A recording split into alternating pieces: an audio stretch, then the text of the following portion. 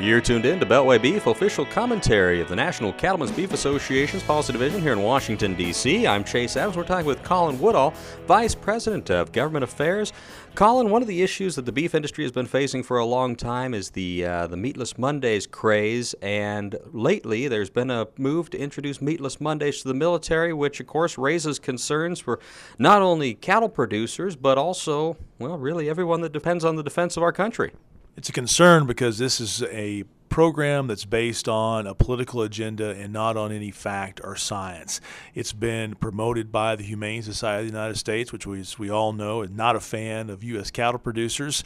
But unfortunately, now they're kind of taking out their agenda on our servicemen and women who need that protein to be able to actively defend our country and do their jobs. And so that's why we want to make sure that we're getting ahead of these programs and protect them from any sort of political agenda. And we saw success last week when Congressman Adrian Smith from Nebraska introduced an amendment to the FY17 Defense Appropriations Bill that would prevent Meatless Mondays campaigns from ever being applied to U.S. military installations.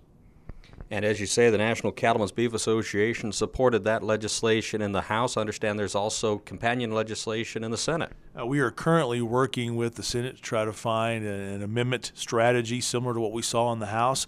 The timing on that is a little less clear than where we were with the House right now, but there is a lot of motivation to try to do this and find a way to lock up our military installations and make sure that they can make choices based on their own rather than based on political agendas that are not based on sound science.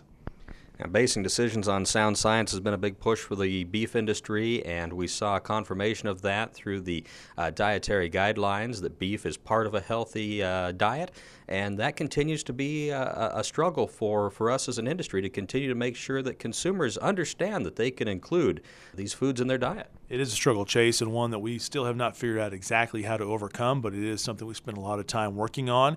And I think one of the things we need to do is make sure that every time a Meatless Monday campaign comes up, that we take full advantage of it to show the nutritional benefits of beef in a diet, and also to make sure people understand that we're just talking about the consumer having choice. We're not forcing them to eat beef every single day. That's not the request. What we're trying to do is just make sure that they can make a choice based upon all the real information out there and not the made-up information that we see from campaigns such as Meatless Mondays.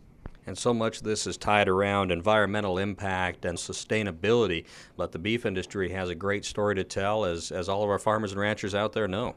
We have been so incredibly successful in our sustainability of our ranches and our ranch families that we've got so many measurables to show. It'd be hard to squeeze it all in here on this show right now, but one of the things that we know is compared to 1977, we can produce the same amount of beef with 1/3 fewer cattle and 1/3 less land. If that's not sustainability, we don't know what is.